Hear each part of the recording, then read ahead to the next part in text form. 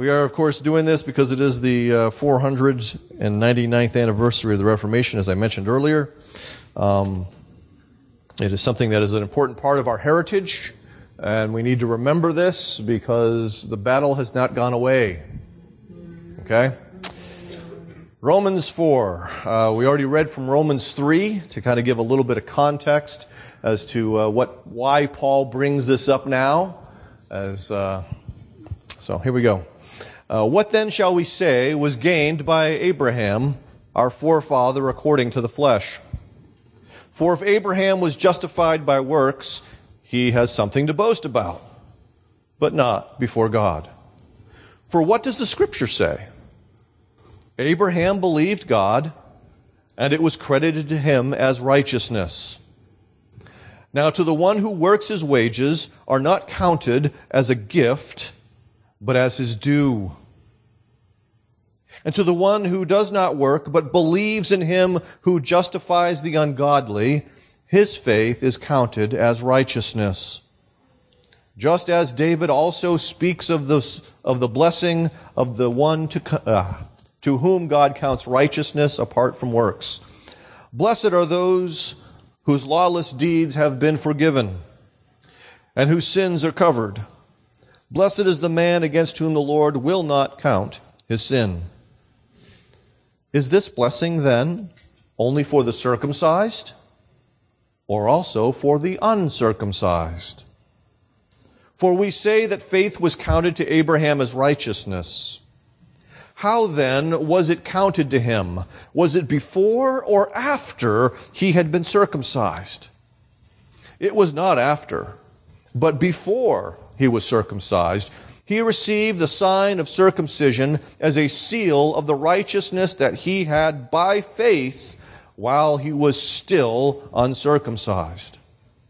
The purpose was to make him the father of all who believe without being circumcised, so that righteousness would be counted to them as well, and to make him the father of the circumcised who are not merely circumcised, but who also walk in the footsteps of the faith that our father Abraham had before he was circumcised.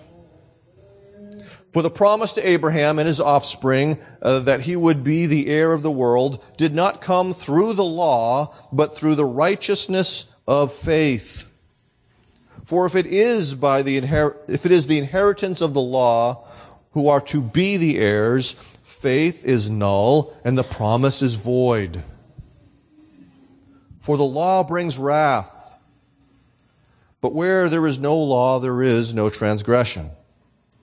That is why it depends on faith, in order that the promise may rest on grace and be guaranteed to all his offspring, not only to the adherent of the law, but also to the one who shares the faith of Abraham, who is the father of us all. For it is written, I have made you the father of many nations, in the presence of God, in whom he believed, who gives life to the dead, and calls into existence the things that do not exist. In hope he believed, against hope, that he should become the father of many nations, as he had been told, so shall your offspring be. He did not weaken in faith when he considered his own body, which was as good as dead, since he was about 100 years old, or when he considered the barrenness of Sarah's womb. No unbelief made him waver concerning the promise of God, but he grew strong in his faith as he gave glory to God, fully convinced that God was able to do what he had promised. That is why his faith was counted to him as righteousness. But the words "it was counted to him" were not written for his sake alone, but for ours also. It will be counted to us who believe in him who raised from the dead Jesus our Lord, who was delivered up for our trespasses and raised for our justification. Let's pray.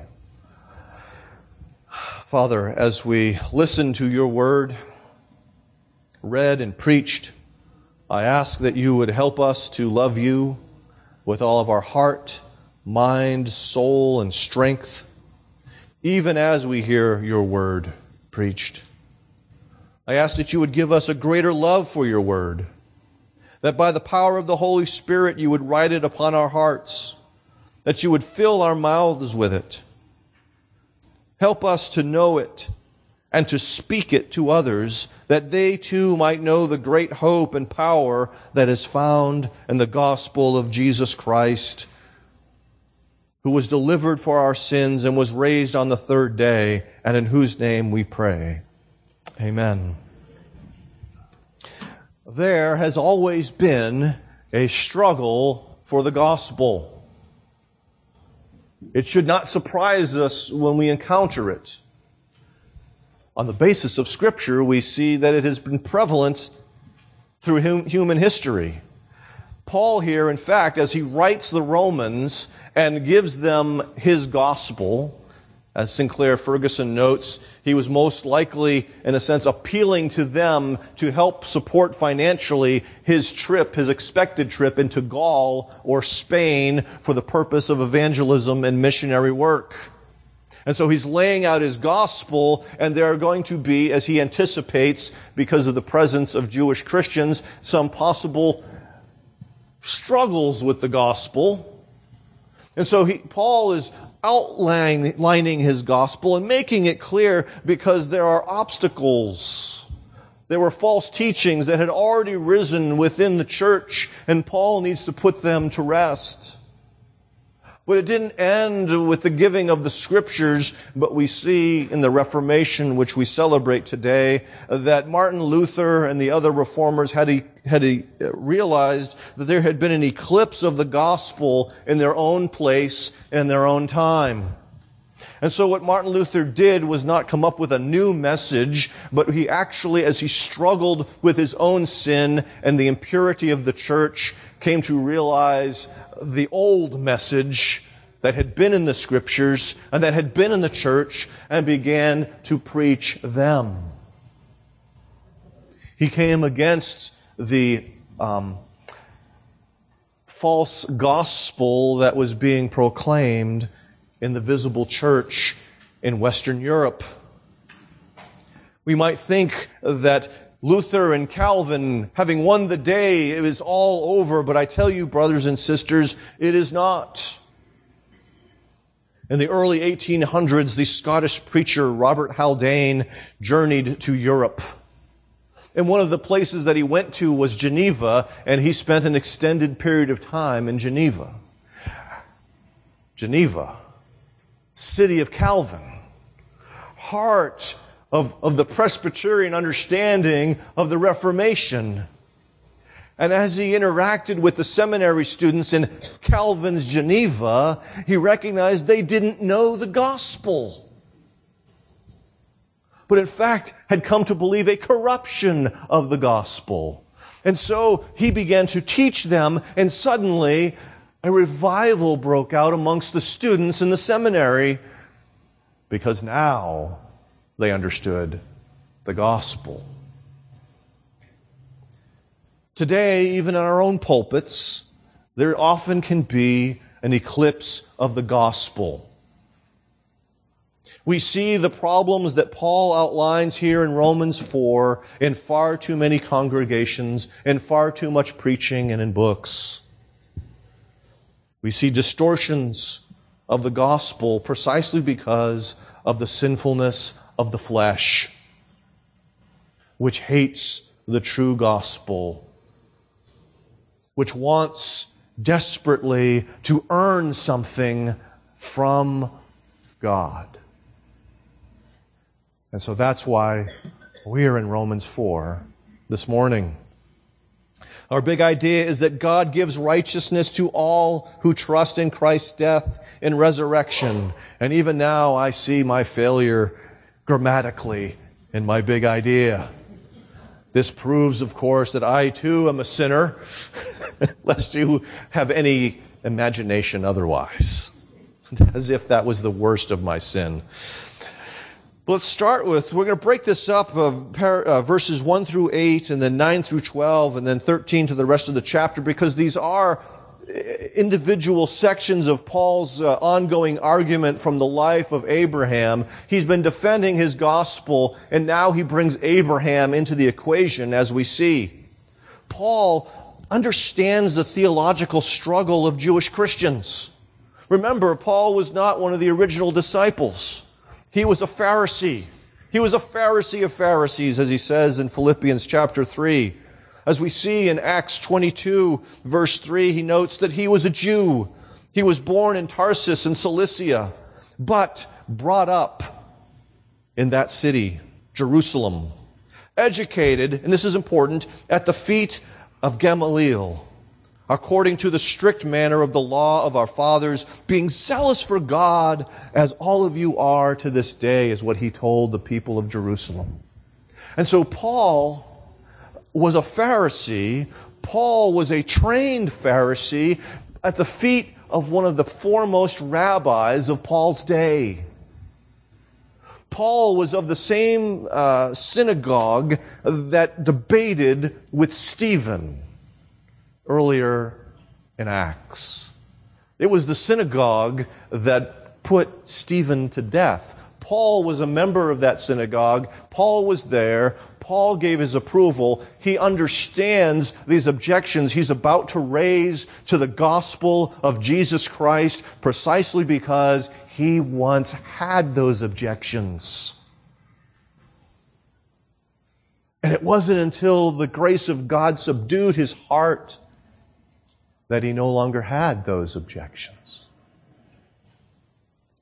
And so he brings Abraham into this picture here. How did Abraham experience salvation?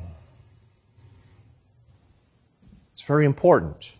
Remember, because he is the forefather of these people. They all traced their lineage, bloodlines, back to Abraham. They were also supposed to share in the religion of Abraham. And it's interesting that Paul starts off with, what does the Scripture say? He's bringing them back to Scripture. In a sense, Paul is exhibiting for them what the Reformers would call sola scriptura. The idea that the Scriptures are the final authority doesn't mean we don't study the tradition of the church, but it means that when the tradition of the church disagrees with Scripture, we go with Scripture. And so here, in his case, it was the tradition of the rabbis that was in question. And he says, let's go back to the Scriptures. Let's settle this with the Scriptures. And so he quotes from Genesis 15, verse 6, when he says, Abraham believed God, and it was counted to him as righteousness. Now, that little word, counted, is an incredibly important word. That word is found in 10 of the 20, I want to make sure I get it right, 25 verses that are in this passage. Almost half of this chapter has that word in it. It's a very important word, and Marty Beale should be very good at this word because it's sort of an accounting word. How is righteousness accounted to people? How does it show up on your asset column in the balance sheet of your life? Okay? That's an important question. How does it get there?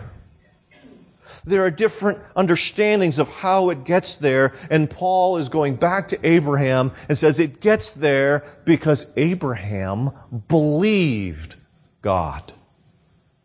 It was not placed there in the asset side of the column because he did works.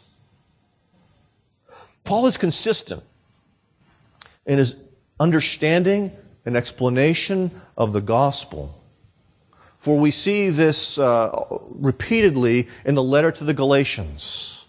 He brings this up. And as well, we see Titus 3, which the men have studied recently.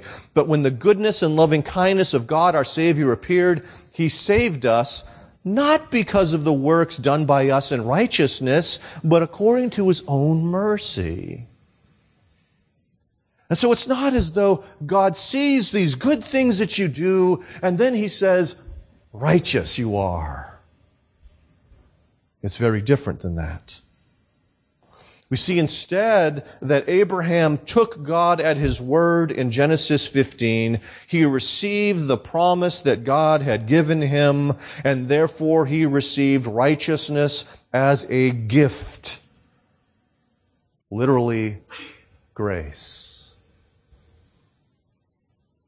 Yes, it's charis. It can be translated as gift, and it could also be translated as grace. And the problem was the Jewish understanding of grace. It's very similar to the Mormon understanding of grace.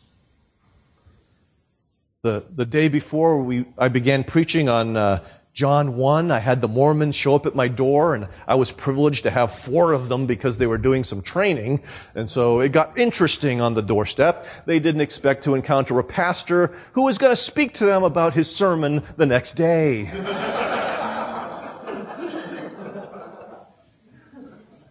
Because the Jesus they believe in is very different from the Jesus we believe in.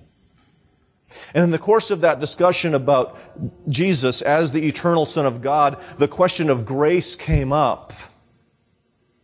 And their understanding of grace is very different from our understanding of grace. This should not surprise us.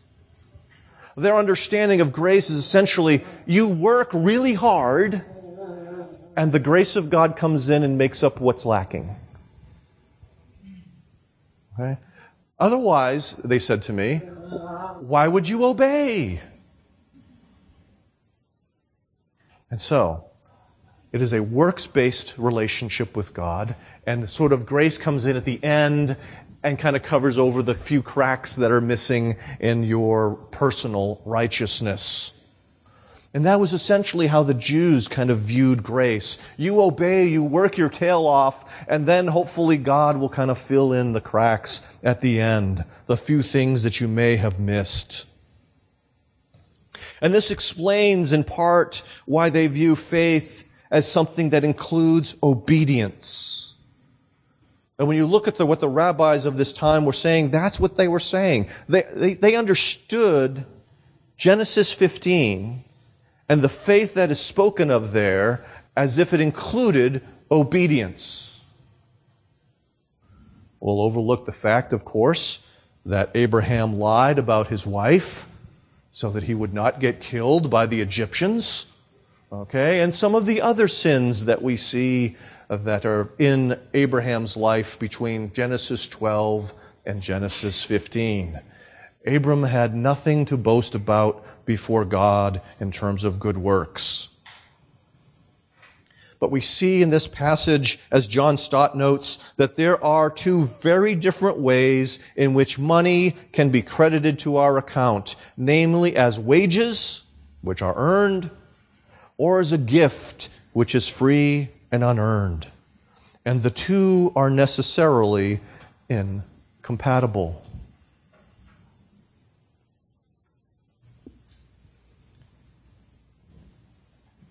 This is the heart of the gospel.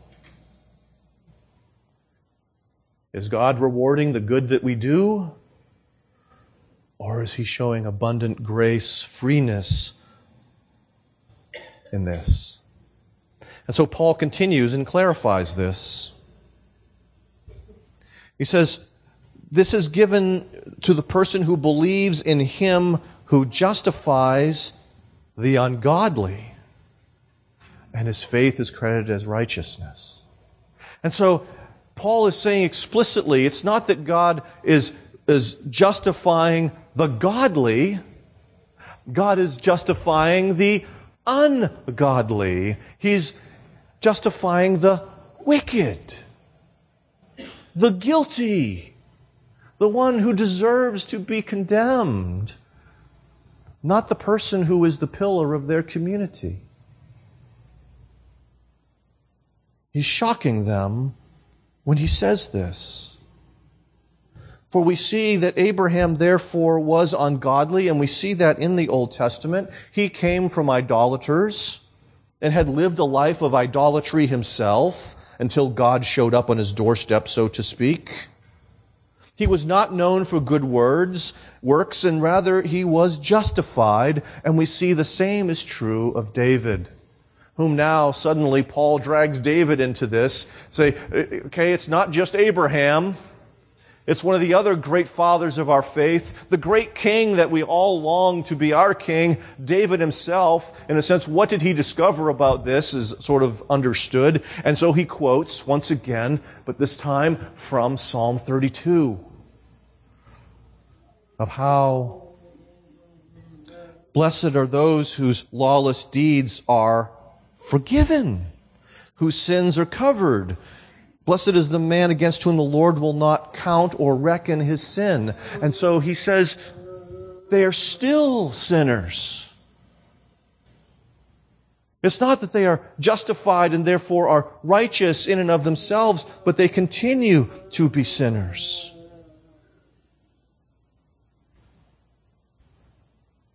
I listened to a sermon this week. I won't tell you from where. I won't tell you who. But it was our denomination. And this person said something along the lines of, you can't claim to be a Christian if, and mentioned particular sins that were pertinent to his topic that morning. Now, I'll give him the benefit of the doubt. And that what he meant was that those sins are incompatible, inappropriate for Christians. But that can easily be heard and misunderstood that Christians are not people who commit sins. That sins somehow disqualify you from being a Christian. And if we think that, then we have to take the eraser to Psalm 32. We have to say that, David, your adultery, your conspiracy to commit murder, your mismanagement of your family, your ordering of the census, all of this indicates to us that you cannot claim to be a follower of God. That the blood of the Lamb sacrificed for the sins of God's people is not sufficient to cover your sins.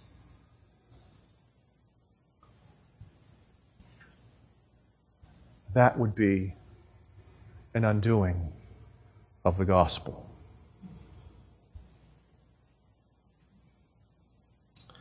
We see instead from places like 2 Corinthians 5, for our sake he made him, Jesus, to be sin who knew no sin, so that in Christ we might become the righteousness of God. We see this double transfer that takes place where our liabilities, our guilt, are removed from our ledger sheet. They're placed upon Christ. He bears them at the cross. And so Christ's righteousness is removed, so to speak, from his ledger sheet and placed in our asset column so that we are declared to be righteous, not on the basis of our good deeds, good works, but on the basis of his good deeds, good works.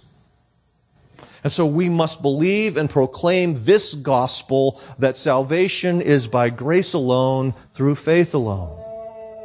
Secondly, salvation is by faith, not rituals. Paul keeps digging a little bit deeper into the life of Abraham here, precisely because of the next objection he anticipates them raising, because that was an objection he used to raise. He goes to the subject of circumcision, precisely because Jews in his day had believed that circumcision was necessary to experience salvation and the blessings of salvation. In other words, the Judaizers had wanted Gentiles not only to believe in Jesus Christ, but also to be circumcised before they could experience the blessings of salvation. In other words, they were to not just become believers in Christ, they were to become Jews who believe in Christ. And so he looks again to Abraham, their forefather, that they might understand the pattern of his salvation and therefore understand the pattern of the Gentile salvation, precisely because Abraham was a Gentile when he was saved. So, he says it was not after circumcision, but before he was circumcised. And it was not like 5 minutes before, 14 years before. The sign of circumcision, in a sense, wasn't necessary except for the continued sin of Abraham. In this instance, the taking of Hagar, so to produce an heir illegitimately, trying to fulfill God's promise by the flesh. That the sign of circumcision was given to remind him every day that it is by faith and by the power of God and not the schemes of men. During the Reformation time, and today even still, Rome requires baptism as what they call the first plank of justification. For them, baptism is regeneration, and so all sins committed up to that point in time are washed away. Okay? So they believe that baptism is necessary for salvation. And now we might think, well, that's Rome. What do we expect from the doctrine of Rome? But when I was a brand new Christian on the campus of Boston University, I ran into a Bible study on campus and didn't know any better, started to go to the Bible study, and it turns out it was a group known as the Boston Church of Christ. And if you don't know anything about the Boston Church of Christ, they've changed a little bit lately. They've gotten a little less rigid in certain things, but they believed that baptism was necessary for salvation. And that was the issue over which they and I split. Because I read places like Galatians, for instance. As a young Christian, I was in my Bible, and I saw, "For in Christ Jesus neither circumcision nor uncircumcision counts for anything, but only faith working through love." And I made this reasoning in my brain: baptism is essentially the same. Baptism and unbaptism are not what matters. Does that mean you shouldn't be baptized? Of course not. What it means is we don't rest on our baptism for our justification or our standing before God. And so tying salvation to any ritual is to essentially to reject the gospel and to remain in sin. Instead, what Paul says is that circumcision was a sign. The sign of circumcision as a seal of the righteousness he had by faith. In other words, what circumcision tells us is righteousness is by faith, not by circumcision or anything else. Only faith. And so if they wanted to appeal to him on the basis of circumcision, they can't, because of what circumcision actually meant. It was a sign and seal, but it's sola fide, by faith alone. That it itself didn't bring justification, but it testified to the nature of justification. It is not whether we are baptized, but whether you, as he says, walk in the footsteps of faith like Abraham did. So salvation is by faith. It's not by ritual. It is by faith to which the sacraments properly attest. Thirdly, salvation is by faith in the promise, not the law. This is a longer section. Hopefully I will not preach longer. Okay? I want to keep my promise to Steve Boyer.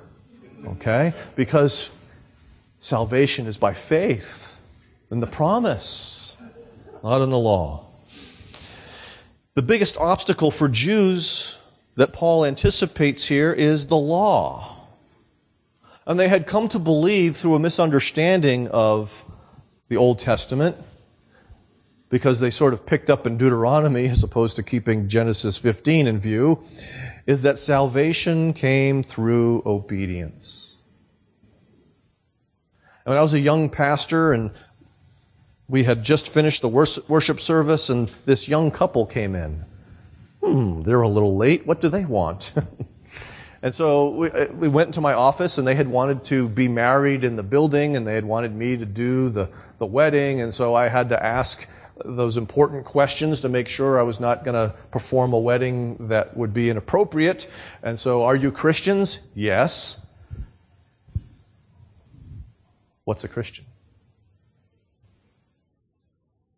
Simple question. It's one that we often don't ask.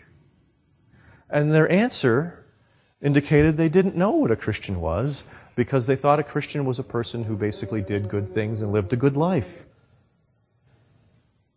And so we had a conversation about what a Christian was, and by the time they left my office, I don't know if it's genuine or not. I think it was, because last time I met them, they were still in a church, but they realized that it was by faith. That a Christian is a person who trusts God to keep His promises in Jesus Christ. And so they left professing faith. Here, Paul frames it in terms of being the true seed of Abraham.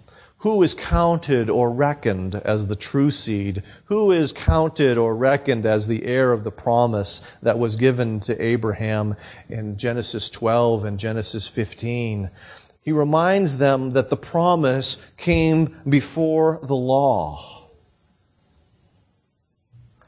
Once again, not by 5 minutes, not even by 14 years, but by about 500 years if we round up.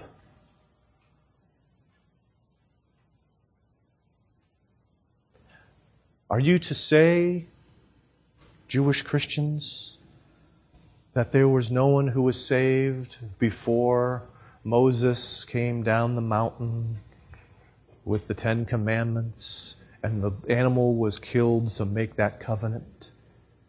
No, it was always by promise, he says. Paul labors that in Galatians 3.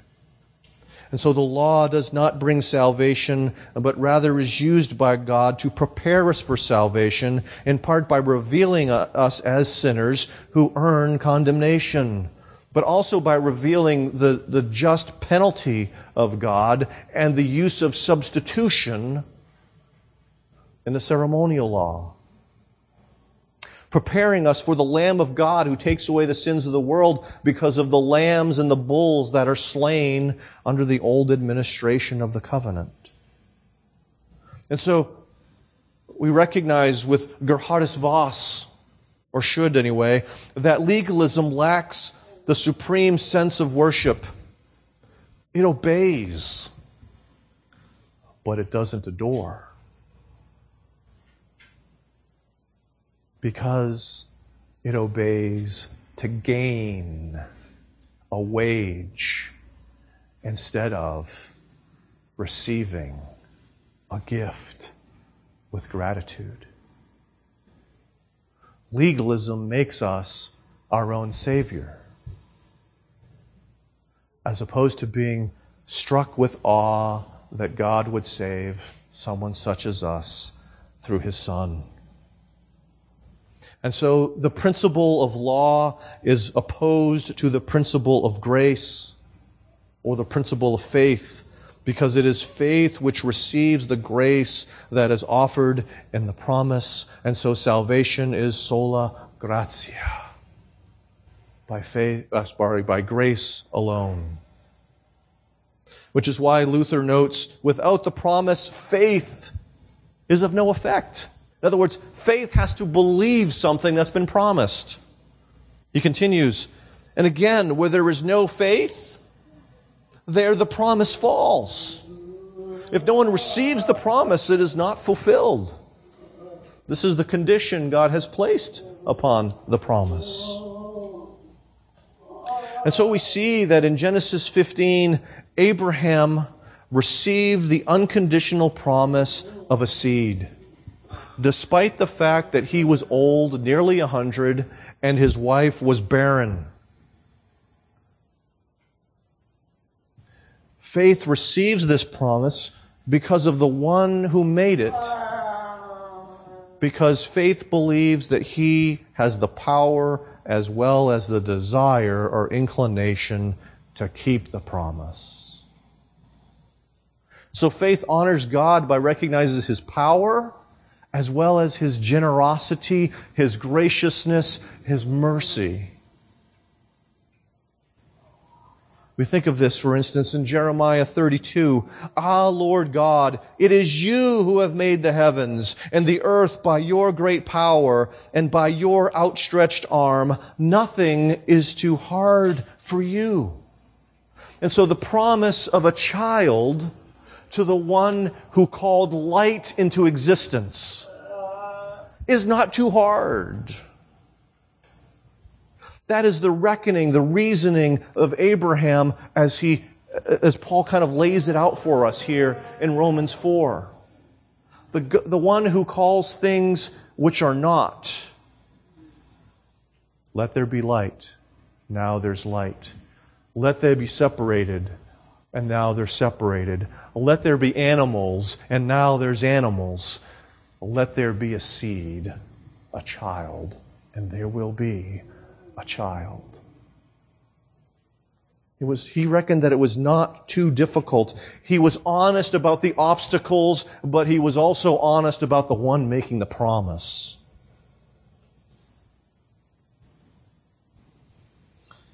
And so faith does not ignore the obstacles.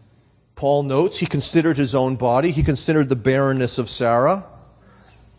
But he was still fully convinced God was able to do what He had promised. And what's interesting about that is that he then kind of says, Abraham believed God and it was counted for him as righteousness. He says, that was not written for him. Well, yeah, Moses didn't write it until almost 500 years later. So Abraham never read that. It was written for us, that we might know the way of salvation has always been and will always be by faith in the promise of God. And so Paul brings this up again, but reminds them that the promise we have is one that is more fully developed than the one that they had. Because we don't just believe in the one who was the Creator, but we believe in the one who raised Jesus from the dead. And so we're believing that righteousness comes, that pardon comes when we trust Him who delivered His Son over for our sins and who then subsequently raised Him to life for our justification. That's what we're trusting in. That's the promise that has been made. That is where our hope is. That is what we must believe. Not in the general mercy of God, but in the mercy of God in the person of Jesus Christ. In my old Bible that has since fallen apart, I used to have written one sentence from Packer's Knowing God. Maybe you should write it too. Faith is self-abandoning trust to the person and work of Jesus Christ. I don't know why I'm using my right hand. I'm left-handed. That's what faith is. That's the best I've ever seen. And it keeps me from a general view of trusting God to the specific view, it's Christ and His work that I'm trusting in, just as Paul says here in Romans 4. Do you believe He was delivered for our trespasses?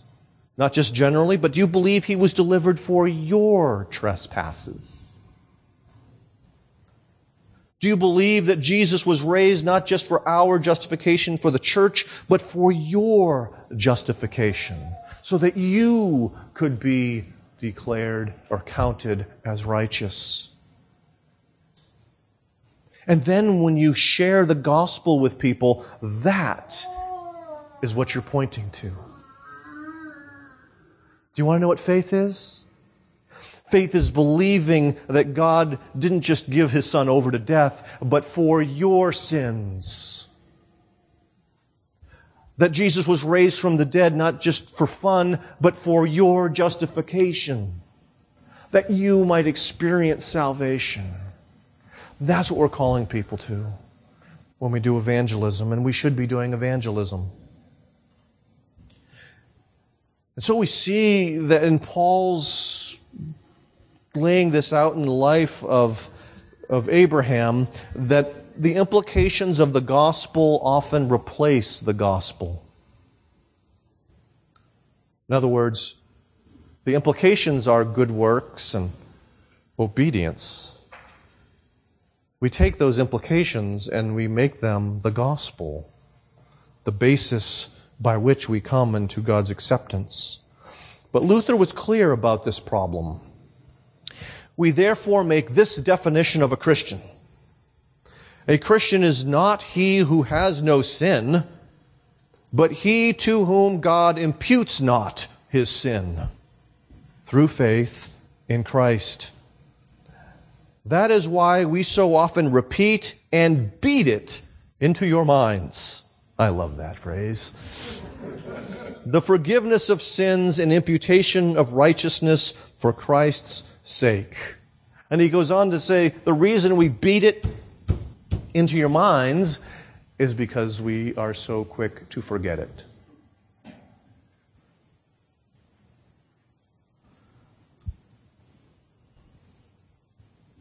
We are not Christians because we do good works. We are not Christians because we receive the sacraments. We are not Christians because we obey the law. Rather, we are made Christians by the sheer grace of God, by faith in Christ, and therefore become people who do good works, as Paul says repeatedly in Titus 3. We are made people who receive the sacraments. We are made people who obey the law. Or maybe to put it a different way, we become partakers of salvation and then do those things out of faith, love, and gratitude. But false gospels make us partakers of salvation because we do those things. Do you understand the distinction? Because that is the difference between salvation and condemnation, between life and death. The biblical gospel and a human fabrication. Let's pray. Father, thank you for Paul.